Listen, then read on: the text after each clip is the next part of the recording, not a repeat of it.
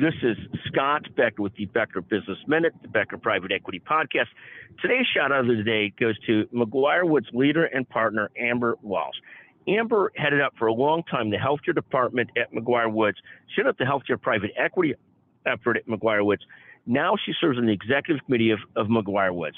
She's been at McGuireWoods almost her entire career. She started there, I think, 1 year out of law school, was a great service lawyer, a great client-serving lawyer, then became a great business-generating lawyer, a great managing lawyer, then became a leader of the firm, a leader of the department, and now serves at the ultimate pinnacle of the firm as one of the leaders of the executive committee, Mike McGuireWoods. It's been an amazing career to watch and to watch her growth. She's been succeeded as the chair of the healthcare department by also a remarkable leader who we'll talk about more in another shout out this year, Howie Buckley.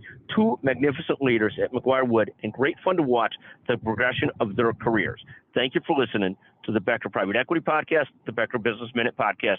This is Scott Becker, the founder of Becker's Healthcare and publisher of Becker's Healthcare. Thank you for joining us, and thank you for listening.